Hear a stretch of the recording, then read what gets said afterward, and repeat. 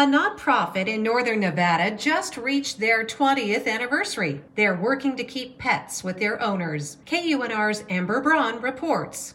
Jennifer Webb says that sometimes people get confused about the name of her nonprofit. Sometimes people wonder if it's an organization for performing dogs. But that is far from what the Shakespeare Animal Fund does for animals and their owners. The fund helps pet owners in their greatest time of need, when their pets are injured or dying. Depending on the situation, veterinary bills can be incredibly expensive. The Shakespeare Fund steps in by helping to pay for these medical bills. It began after the passing of Webb's own dog, Shakespeare, who the fund is named after. I was absolutely distraught, and I kept thinking, thank God I had plenty of credit cards, I'll pay whatever to keep my dog alive and healthy. Webb looked for help in Reno and UC Davis. She paid for tests, including an MRI, but Shakespeare eventually passed in 2003. Because of this, Webb wondered what her experience would have been like if she hadn't had the money to pay for Shakespeare's vet bills. So, in January of 2004, she started her nonprofit in Reno with the help of the Community Foundation of Western Nevada, now called the Community Foundation of Northern Nevada. So they practically held my hand until April 2006. They worked with us. They taught me what I needed to do and how to survive. And in 2006, with the paperwork done, she had her own nonprofit. Now, Webb says that the fund gets calls for all kinds of pet emergencies. These include car accidents, bite wounds, and ear infections. They've even gotten calls about porcupine quills getting stuck in dogs' faces and dogs getting shot. The fund also helps owners afford euthanasia if that's their only available option. Right now, eligibility is only for people that live in northern Nevada counties, as well as Alachua County in central Florida.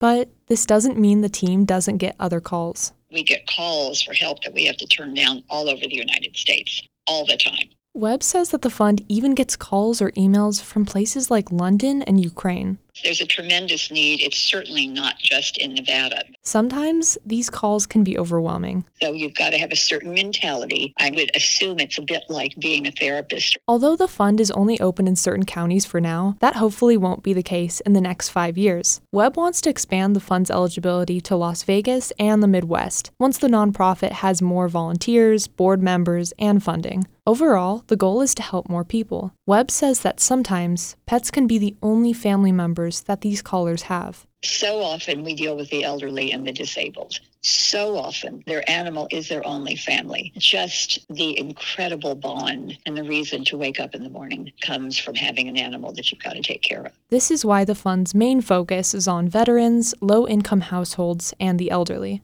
Owners contact the fund and they determine eligibility. There are multiple factors for determining eligibility: age, disabilities, the estimated cost of care, and even monthly household income. Lisa Moffitt is a board member for the fund. She's been on the team for over a year now. She says that she has a passion for keeping pets with their owners, especially seniors. I think it's really important right now because there's stories of people, they'll forego eating just so that they can take care of their pets. This trend is visible at the Nevada Humane Society as well.